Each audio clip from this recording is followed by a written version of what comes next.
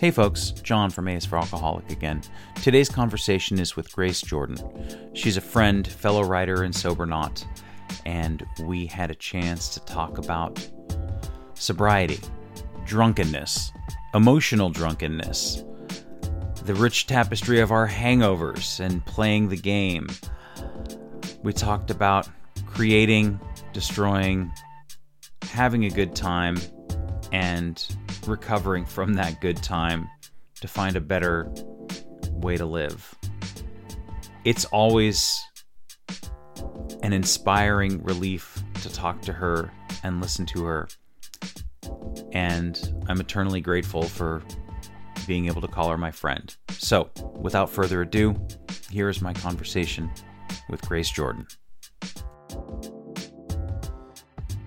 Grace, it's been a while. Thank you for doing this. I appreciate your time. We met online. Like, we haven't officially met in person, but during the workshop, the writer's workshop this last summer. And yours was my favorite by far. I mean, you know that. I told you that. But I was also, I guess I shouldn't have been surprised at how many people were sober in this workshop, in this particular workshop. Yeah, I always am, when I encounter a small crowd, which is where, yeah, it's nice. It's always nice to be in familiar company. Yeah.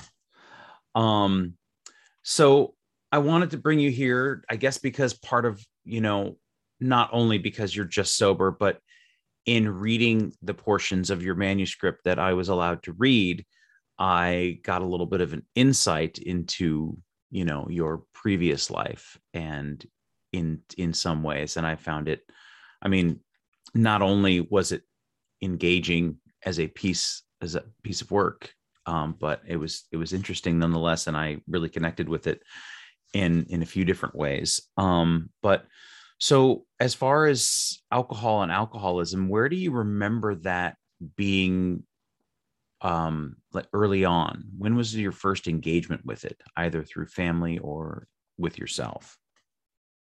My first engagement with alcoholism wasn't drinking. It was knowing that my mom's biological father was an alcoholic. Mm-hmm. And I also have some other alcoholics in my family. And so I witnessed that, firsthand, and saw my parents sort of navigating those relationships. I did not encounter, I didn't drink like in high school or middle school or any, when I went to my first homecoming dance, someone handed me a beer at a party afterwards, and I went into the bathroom, poured it out, and filled the can with water.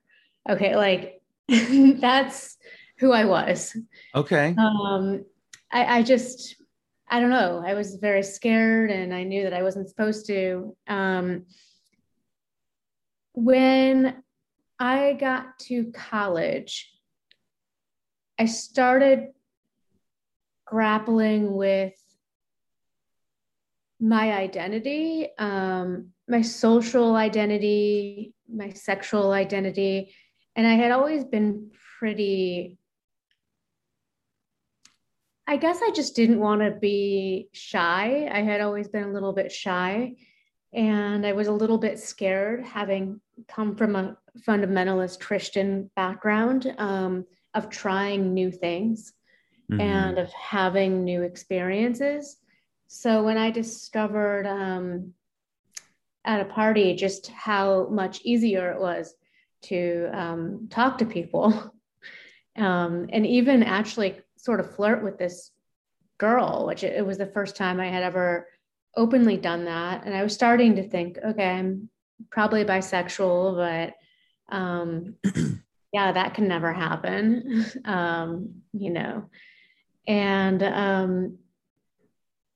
then I started to use alcohol as a way to be more open frequently. When I moved I moved to New York. I was still in college, so I guess I went to New York to do a play Mm-hmm. downtown at La Mama, and so I was 20, but I had a fake ID, of course. And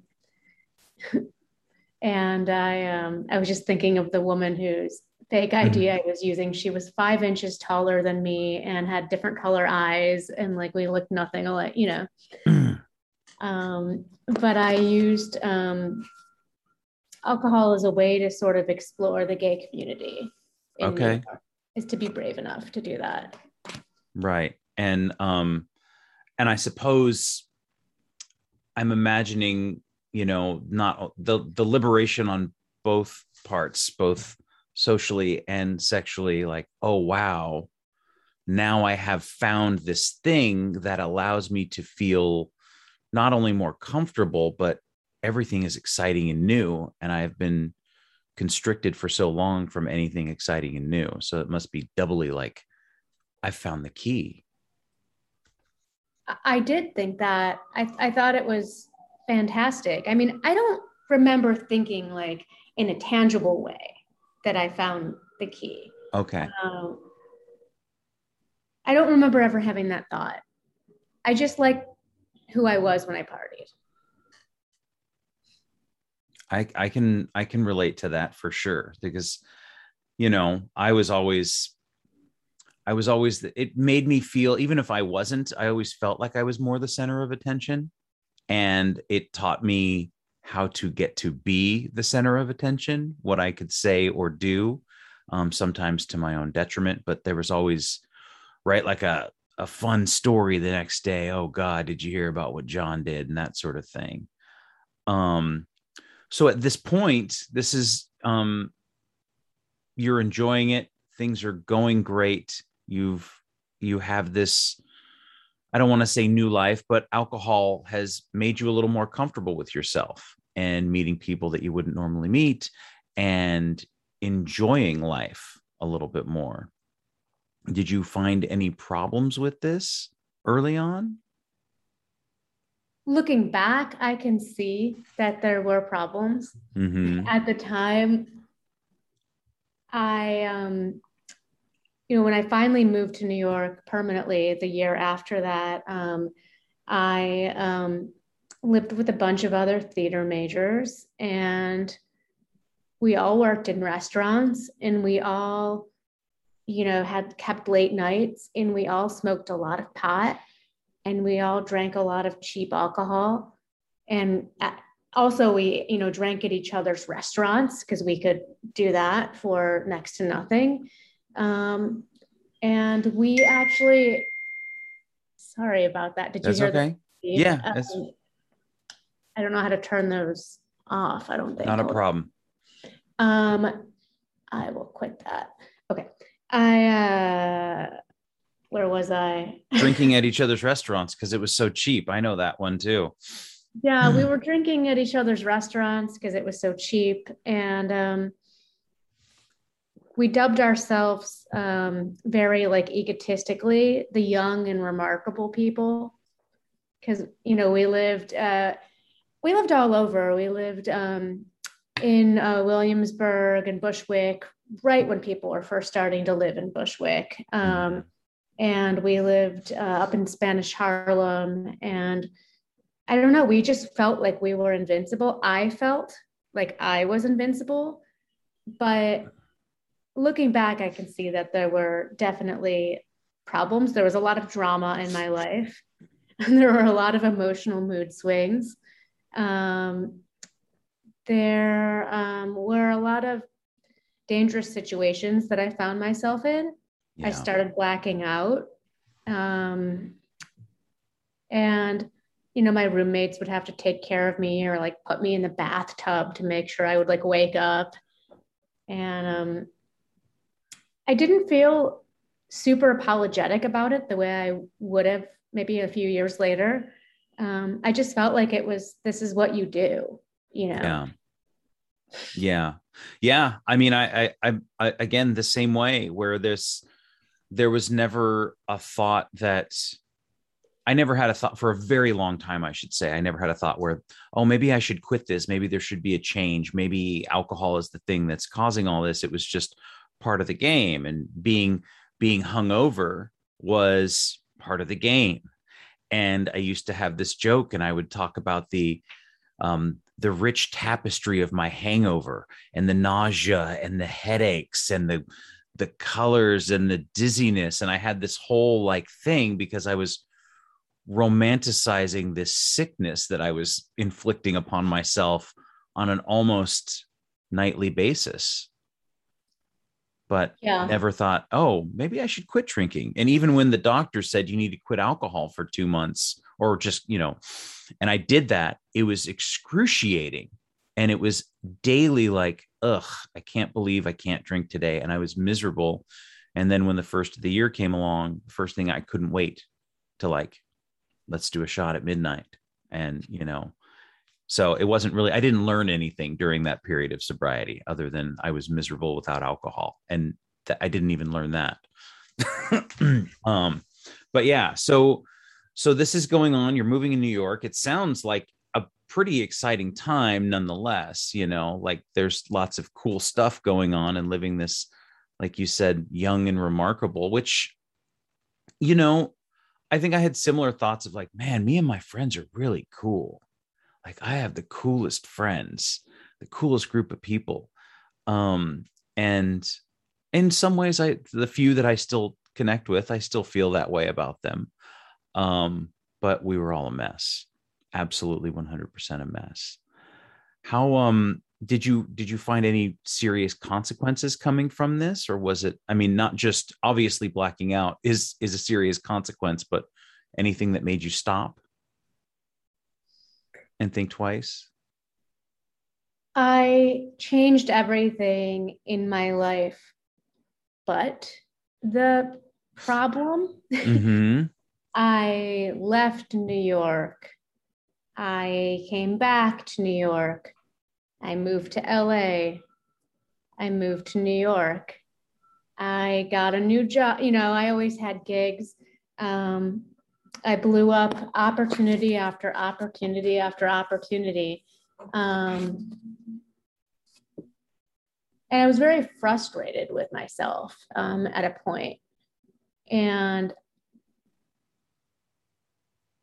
I didn't fully realize, I think, just how many underlying issues there were, like this deeply repressed homophobia, this depression, which I believe I had been depressed from the time I was like a small child, an anxiety disorder, just like all of these things that made me feel so terrible. I was masking them with smoking a ton of pot and drinking a lot of alcohol because I don't know, I got sucked into a vortex of doing that. Well, I think too, when we're not, for me, I was never taught as a child how to process emotions, especially bad ones. And, because of the abuse growing up, it was best to not talk about anything. And it was best to keep it to yourself. And so I learned that one long before I ever picked up a drink, right? Like that, no, just ignore that. That's nothing. Move along. Nope. And so I think that was sort of the precursor. So of course that's going to cause, for me, frustration and depression and anger and all the things that we end up talking about in recovery, So in your drinking, you talk about geographically changing jobs, seeking for anything other than fixing the problem. What was the or was there something in specific was there a moment of clarity, or was it that said you were like, I need to stop this thing? Like when did that come and what was that like? So there were a series of what I like to call smaller bottoms, which would have been someone else's major bottom. I fell off of something. I don't remember what. And I split my chin open, and I woke up in a pool of my own blood one morning, and I thought it was funny. I thought it was hilarious. I actually like texted my boss and I was like, do you know a plastic surgeon? Like, I like cut my chin open. And I texted my hairdresser and he's like, yeah, put a butterfly band-aid on that, just like another gay boy. So he was like, yeah, like, you know, also like I have an aside, which is like partying is really ingrained in the LGBTQ community. So I think there's like this normalcy of like going out and being gay and being sort of a mess and it being celebrated. But a girl I was sort of sleeping with at the time, I texted her and I said, hey, look what I did. And she said, you should get stitches. So, so I went to the ER and I thought it would be like a stitch or two, and it was 7. And then I had a friend come, she was 9 months pregnant, my friend. She came all the way up to Harlem from her downtown apartment. And she said, like, I just want to talk to you. And she introduced me to another friend who was in the program. And long story short, I ended up going to a meeting, and I let the person who brought me, the friend of a friend of a friend, buy me like the book, Living Sober. And I never read it, and I never went back. And I just started like for a few months, just like really monitoring my drinking. Like every time I had a glass of wine, I'd have like 3 glasses of water. I would really work hard to like stay in control. And then I moved to LA again for the summer, and I had a period of writing where I was like, I'm not going to drink. And then when the writing was done, I celebrated by drinking, and I moved back to New York. And I eventually, I'm like barreling towards my bottom here with these little stops along the way. And I went to a meeting after I lost my laptop one night out, and I called a friend and he brought me to take my laptop, and he brought me to a meeting. And I stayed sober for, I think, like a week. And then I went to like some special holiday meeting where like people were, it was like a talent show. And it was so awful and so horrifying that I went home and I bought a bottle of rosé on the way home. I was like, fuck this. This is like the lamest, saddest thing I've ever seen. Then Christmas happened, and I went to a friend's house for dinner, and I walked home, and this was Christmas Eve. So Christmas Eve at around 10 p.m., I started drinking gin and tonics. And for the next 48 hours, I didn't stop. And when I woke up, I was in a pool of my own stench, and I was shaking, and I had a rash, and I felt like death. It wasn't being hungover. It was something new. It was like, oh, all those different alcohols you were drinking. Because I started with gin, and then I was house sitting for a friend. So I slowly drank everything in her cupboard is what happened. And I also had a bunch of Xanax that I was popping as well, periodically in some fashion. So I was really, really scared. I was really scared. I thought I would die. Like I didn't know what was happening to me physically. And I knew I needed like a major reckoning. So I had been like very public on social media that year. And so I called myself out on social media, and I just said, I have a problem. And people really reached out. a lot of people I didn't even know, like, also had this problem. And my friend who I was house sitting for, she basically was like, okay, this is great that you like posted it, but you're going to a meeting today. And I did. And I went to a meeting, a very nice meeting where there weren't scary people performing talent shows. Yes. And this woman got up there and basically told my story. And she's, was older than I am. And I just looked at her and I thought she was so together. I thought, I want what she has in 20 years. Mm-hmm. So that was my bottom. And, everyone was very kind. They embraced shaking, scared, crying me, and, said all the things like, you never have to drink again. And you can have a box of Entenmann donuts if you want instead.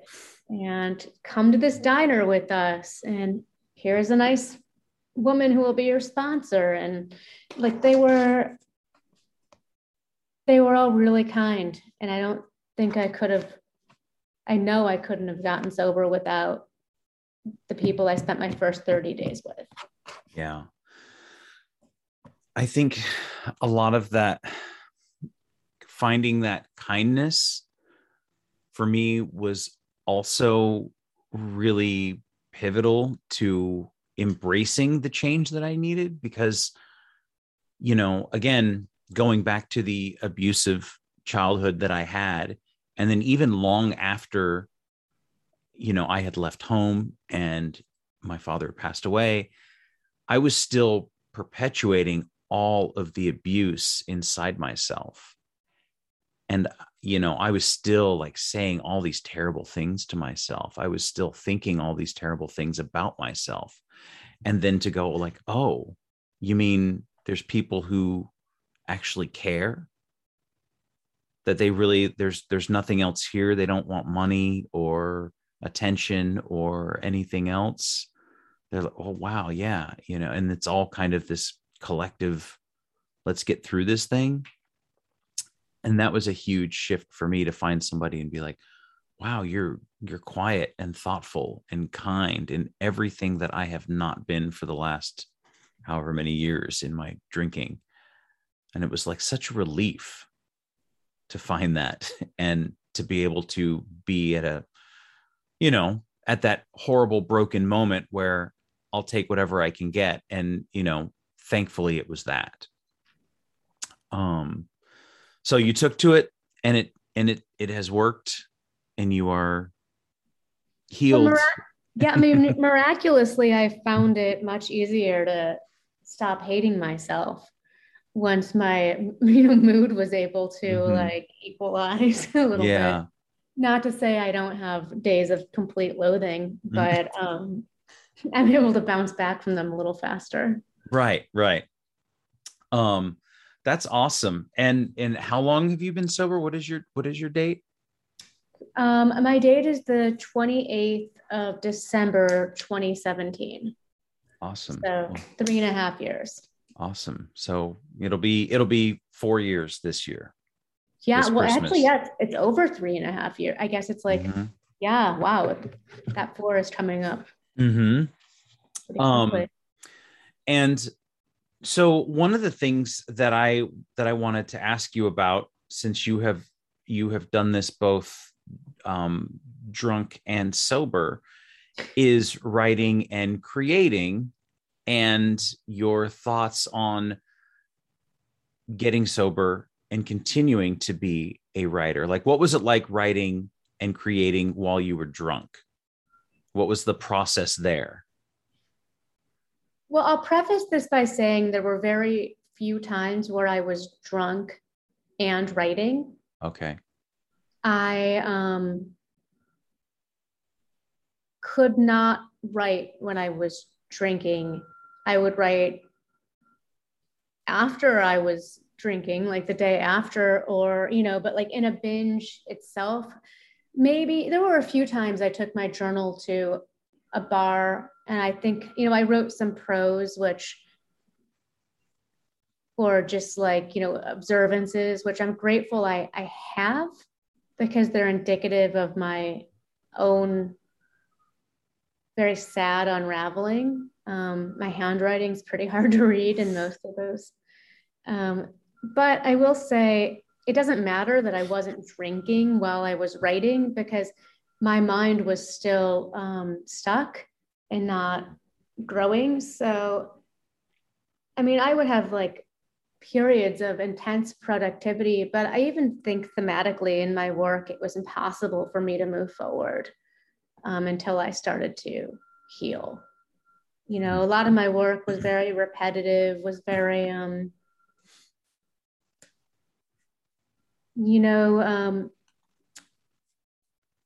very emotional in a way that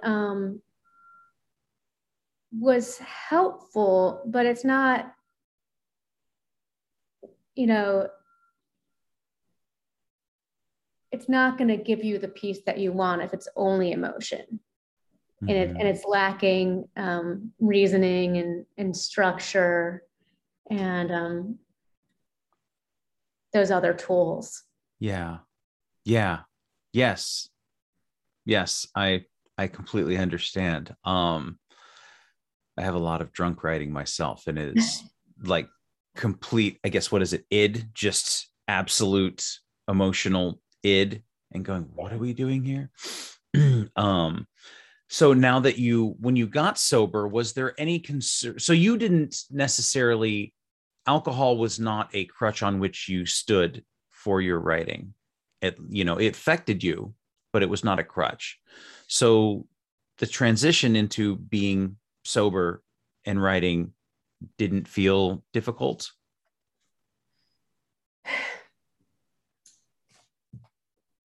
It as I grew, inevitably the things I wanted to write about changed. Instead of writing about these obsessions I could never move on from, I wanted to explore things beyond that, and community beyond that, and myself beyond that. So there were periods of just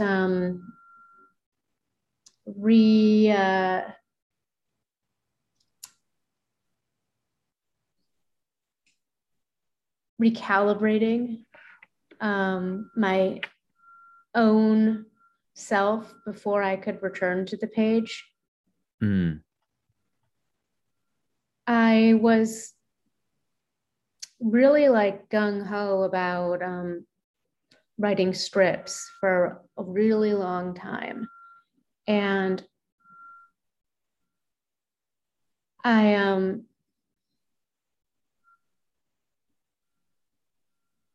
wanted that collaboration. I really ached for that. And I did have that. And I'm grateful that I had it. But now I'm sort of exploring different things and different ways of writing. My main focus, as you know, is nonfiction right now. And I love that. I love that time with myself. I'm taking a step back from some script writing right now, because I think aspects of the collaboration actually didn't serve me well artistically.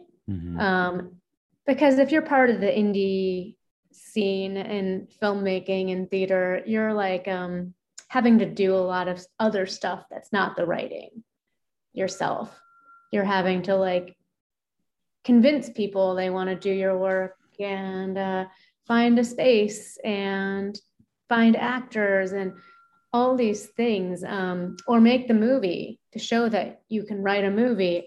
And I really did not think those things were fun. So no marketing or scouting or casting or directing for you. Yeah. No, I'm just done. Yeah. I'm just done with it. I think too, there's something for me, very gratifying about the solitude of writing, rather than, I mean, I love collaboration too, and I've collaborated with other artists and, done some animation stuff and things like that, of that nature, but and some other poetry things with artists and illustrators. But to sit down and just like, okay, what are we going to do? And even if it doesn't always work out the way that I want it to that afternoon, which is very often, there's something gratifying about being like, okay, I did that and that's done.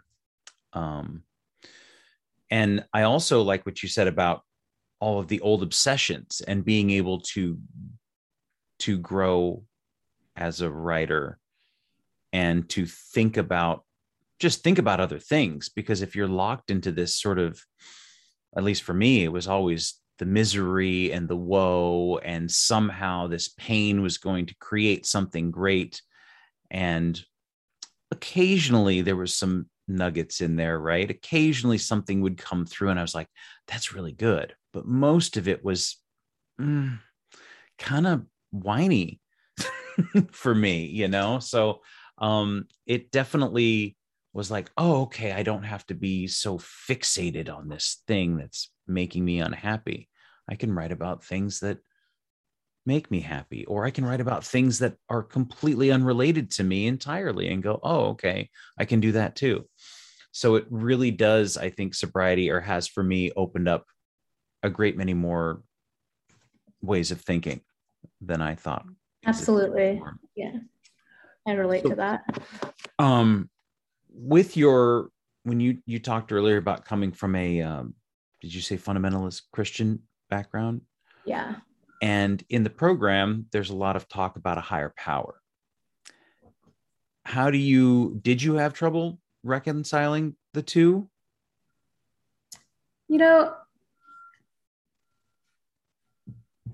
No, I know a lot of people do. But I had long suspected that whatever God I was taught in my childhood, wasn't real. And I knew that in order to love myself, I would need to let go of that God. I knew that was a part of my healing, and I had that awareness, and I'm grateful that I had that. So I didn't think about God a whole lot. I thought about, take what works, leave the rest. I thought about my community and my sharing as sort of the God that worked for me. Mm-hmm. And there were times I tried meditating. And now I think I have this idea of God as sort of everything. I think God is everything, and God is in everyone. Kind of idea. It's not some, we all want good. Well, not all, but generally most people want good for each other and good for themselves, and are good at their core. And if someone's not good, it's usually because they're hurting. And so I've been working right now, I'm just trying to work on my empathy and my understanding for other people. That way I can not make it about me, Yes.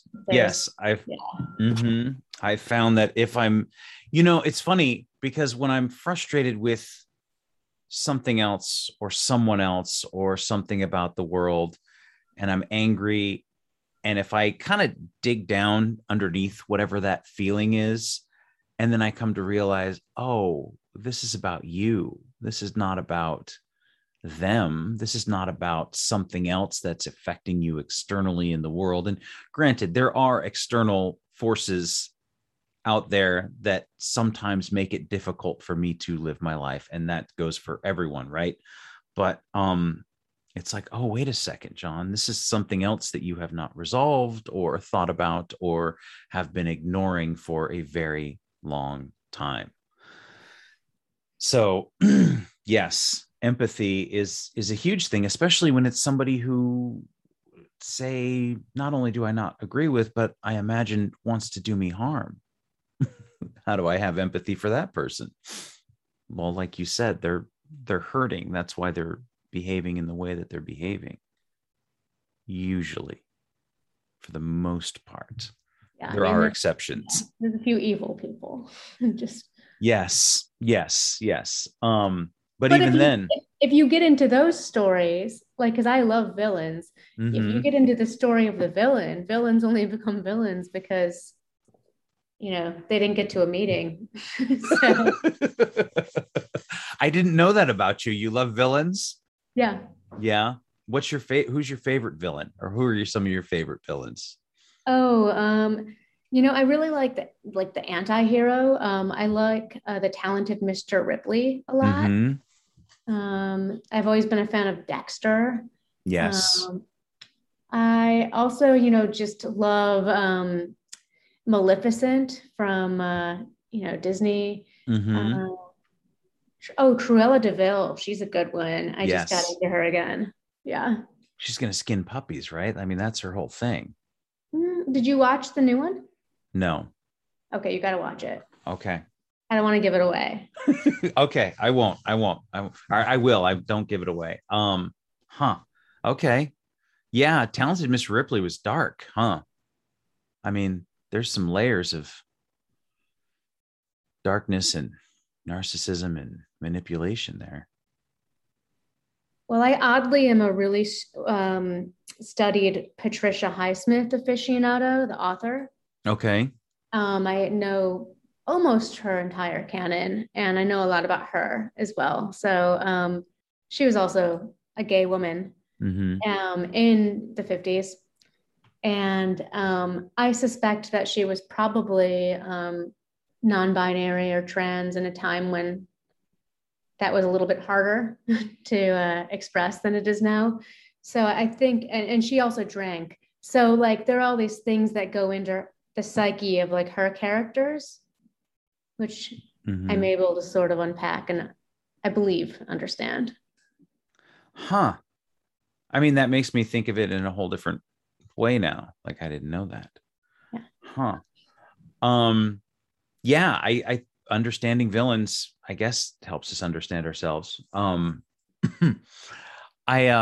what do you struggle with right now? Like in sobriety, in recovery, what is your biggest struggle right now? My biggest struggle right now is, gosh, this is fun. That's a fun question.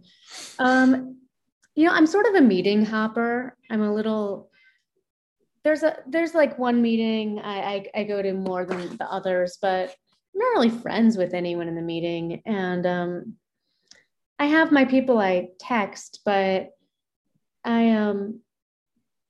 don't know. I have this friend who like got into AA when she was like 18 and she's like super close with everyone. And for me, I just sometimes I'm like, I don't want to be your friend. Like I don't but I know some really incredible people through the program who have really been there for me, especially this past year. Um, and I think sometimes you do have to go to different meetings to find different people who can assemble your tribe. It's not Mm-hmm. like there's one place that's maybe I don't know, the mecca of like everything AA, Right. you can take different little bits from different meetings and different groups of people. So I guess for me, the desire to drink was really lifted, and I'm so grateful for that because I know it's not the case for everyone. But I struggle with my emotional drunkenness, as is said in AA. So going to meetings helps with that, but it also hurts with that because it's like it's just, I guess what I mean is going to meetings can help me emotionally, and it can also frustrate the heck out of me emotionally because I think maybe sometimes that I need another kind of meeting or something, you know? Sure. Yes, I do. I mean, I was at the point where I was going to one regularly and I was becoming irritable, restless, and discontent because of this group of particular people. And I was like, God, this again, you again with this thing. And then I realized, oh, well, I guess I'll just take a break. And I started branching out and hitting other places and going to other meetings. And almost immediately it was like, oh, okay. So I just need to stop going to that one for a little while. And I came back and it's, my home group, and I love all those people, but it was nice to be able to go like, oh, okay, there are other perspectives. There are meetings that, I've been to multiple times where there's varied people in there, where there doesn't seem to be any regularity to it. And that's great too. I mean, just going to the one at the rehab center was eye-opening beyond belief, because these are people that are raw. These are people that are like out of prison and out of the hospital and all these things, and going, oh, okay, so it's not just me being irritated because somebody wants to keep complaining about their life and this, that, and the other, right? So I think it's such an important thing, because we don't, as with alcohol, we can't keep going back to the same thing over and over and over and over, expecting to get new stuff if we need new stuff, right? Yeah, exactly. Um, so I think that that's hugely important. And thank God that there are multiple meetings all over the place. And, when I was in Hawaii one year, a few years back, and I just wandered in some meeting on the beach. I was like, this is amazing. You guys are just here and we're going to kind of do the same thing, but it's completely different. Like, what an awesome thing. So, yeah, I get it. The emotional drunkenness. I like that phrase too. I have not heard that one. Um, Yeah, so I saw your face light up. yeah. Well, I was like, oh, okay, emotional drunkenness, because I don't drink anymore and I don't have the urge. It's funny. I thought about this too the other day, because I had a friend come over who drinks, and he brought his own booze, and he comes over regularly, and like whatever, he has a couple of drinks and then he leaves, and there's no, you know what I mean? Like there's no sloppiness or anything like that. If that happens after we hang out. And he's like, can I leave this here for the next time? And it was like this little bottle of Jameson. And I was like, yeah, just go ahead and put it up in the cupboard.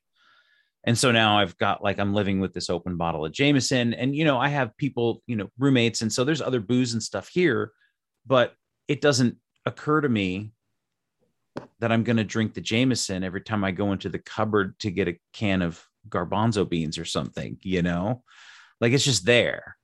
I'm like, okay, yeah. Okay, so I have this weird fear Okay. though, that when I'm asleep, if there's alcohol in the house, that I'll be a different person. When I'm afraid I'm gonna sleepwalk and like break my sobriety. So I don't we have a few like closed bottles of wine, that have Mm-hmm. been gifted, and like champagne, but yeah, those are I don't know. So I like, no, I'm not afraid I'll drink when I'm awake, but I have this irrational fear that I might sleepwalk and destroy it all. I mean, I it's don't mean to give you invasive thoughts. no, no, no, no, no, no, no, no, no, no, no. So I went through a period of drinking dreams, and they were very heavy and they were very horrible. And I don't know if you had any of these early in sobriety, but I would wake up feeling so remorseful, like I had actually done the things in the dream. And it was just like this horrible feeling. Now, it was a relief to know that I hadn't actually done those things, but like the bad feelings were really there. And so now that I've lived in this house for as long as I have, like 6 years, and it's the people's second home, so they come up, they visit, whatever, and they have all kinds of stuff here. And I think, to me, I realize, because I can and it's right there, and I could probably do it. I could probably do it for a day or two and nobody would know. Eventually, everybody would know. It wouldn't take long. But there's a certain sense of like, it's almost as if it's voodoo, where if I know it's there, it's not going to happen. I know that maybe it makes some weird sense, maybe, but like it's too easy. So of course I'm not going to do it. Right. Whereas if there was no booze in the house and then I was feeling on edge and I was like, okay, God, I need to go out. And then it would be like, I would start playing it in my mind about the corner store I would go to and the liquor and the beer and whatever. And so in a way, him coming over and leaving the little bottle of Jameson behind the bag of peanuts is just a good reminder for me that I don't do that anymore.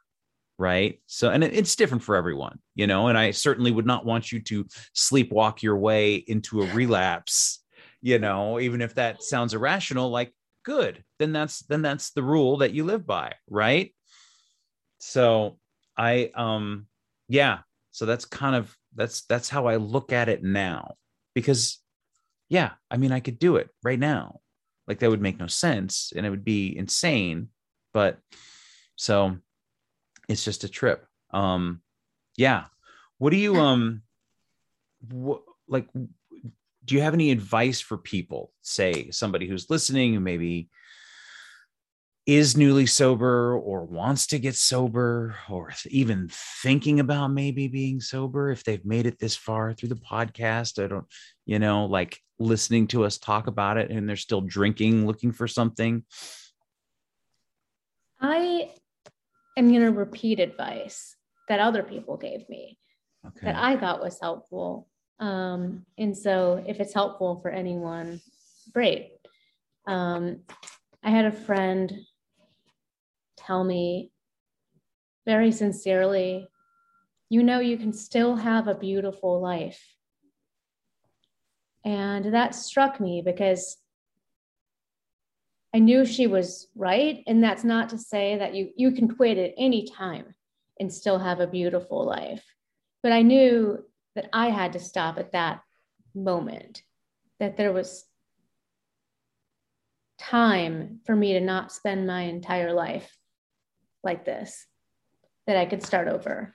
Mm-hmm. And I heard that, and that was exactly what I needed to hear. And then the other thing, I went to this women's meeting for my first year of sobriety, and these women were great. They were all like high power, like very successful, like badass women, and very supportive of one another.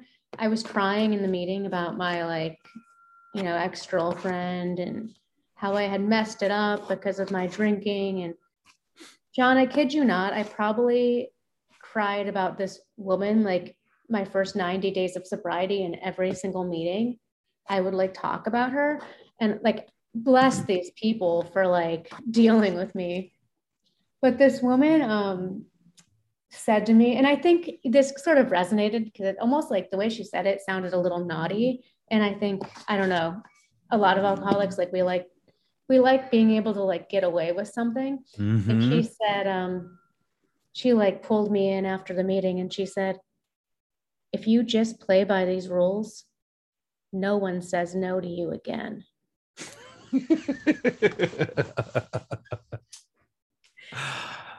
Now, people have said no, mm-hmm. but it's the bigger picture sort of, thing. Right. You're not going to fuck up. You're not going to fuck up in this way again. You're going to be able to get what you want. I mean, I loved that. And it gave me motivation to stay on track. And it still gives me motivation to stay on track. Yeah. I was given a lot of gifts, in sobriety. And now it's oh, well, if you drink or you'll fuck all these gifts up. And I don't want to do that. Yeah. So that's sort of what I think I needed. I think that's great. I mean, that's definitely, no one will say no to you ever again. And part of me wants to go when I hear that, part of me feels yes, that feels great. And then part of me is come on, man, are you just trying to hustle me into this higher power bullshit? Because, I was very in the beginning, early in sobriety, I was people would give me their business card and they would shake my hand and like, anytime you want to talk. And I was like, get the fuck away from me. What do you want? And I'm like, well, they just want to help. And it took me so long to realize that. And I eventually had to go and apologize to one dude. And I was like, I just want to let you know, man, like, I know we never talked, but I was very resentful toward you for a long time for giving me your business card. And it was really stupid of me. And like, I just want that out of my head. It's just about getting it out of my head, So I think that's part of it too. It doesn't have to be these active, angry things. It can just, because I just want it out of my head. I want what is it? What do they say, that lift the obsession? The obsession has been lifted. But yeah, it's I'm so glad that you decided to do this. And sometimes I feel like I am, leveraging friendships and relationships for this podcast in some sort of egotistical way. I mean, I feel like on some level, obviously, if it's out there in the public, that's part of it. But just talking to you today and talking about all this, I feel far more inspired to like write and be focused on these things when I talk to you. And you talk about staying on the program, because I know that and especially lately, have been extraordinarily frustrated with a great many things. We don't need to go into all the details, but I will hear myself saying things like, where are these fucking promises? And, yelling at myself, nobody else. I'm not even speaking these things out loud. But when I hear you say the things that you've shared today, like it's extraordinarily helpful to me. So I have to imagine that it is for other people, but I just wanted to thank you for the things that you said today and for agreeing to do this. Because for whatever reason, I don't know how, I know how we met, but like why we're doing the thing that we're doing here. I really appreciate you. And like, it means a lot, your friendship. So. Oh, I feel the same exact way. Thank you. I know I was a little nervous, even though like I've shared in meetings, before. I guess it was, and I will talk to anyone about it who wants to listen, but I guess it was one of my first outside of meeting rooms talking about it experiences. So Thank you for giving that to me. Yeah, absolutely. So I think, I mean, and yeah, I just again, thank you. And it means a hell of a lot. And so, lastly, where can anyone find you to find the things that you have done and do and did? You can find me in two places. You can find me on Instagram at Grace Writes Drama. You can find me on Twitter at GC Writes. And I lied, there's a third place. You can also find me on my website, www.thegracejordan.com. And I've been continuously updating it, but I think I'm finally it's finally in a place where I urge you all to log on and look at my website. Absolutely. I will do that as soon as we're done here. Awesome. Thank you again. I appreciate you. Thank you. And I look forward to reading your work in print soon. Same. Okay. All right. I'll talk to you soon, John. Bye. Bye. Thanks again for listening. Our music, as always, is by Neglect. You can find more of his stuff at neglect.bandcamp.com. And you can find us on all social media platforms that matter: Instagram, Facebook, and Twitter. And you can reach us at aisforalcoholic@gmail.com. Talk to you later. Yeah.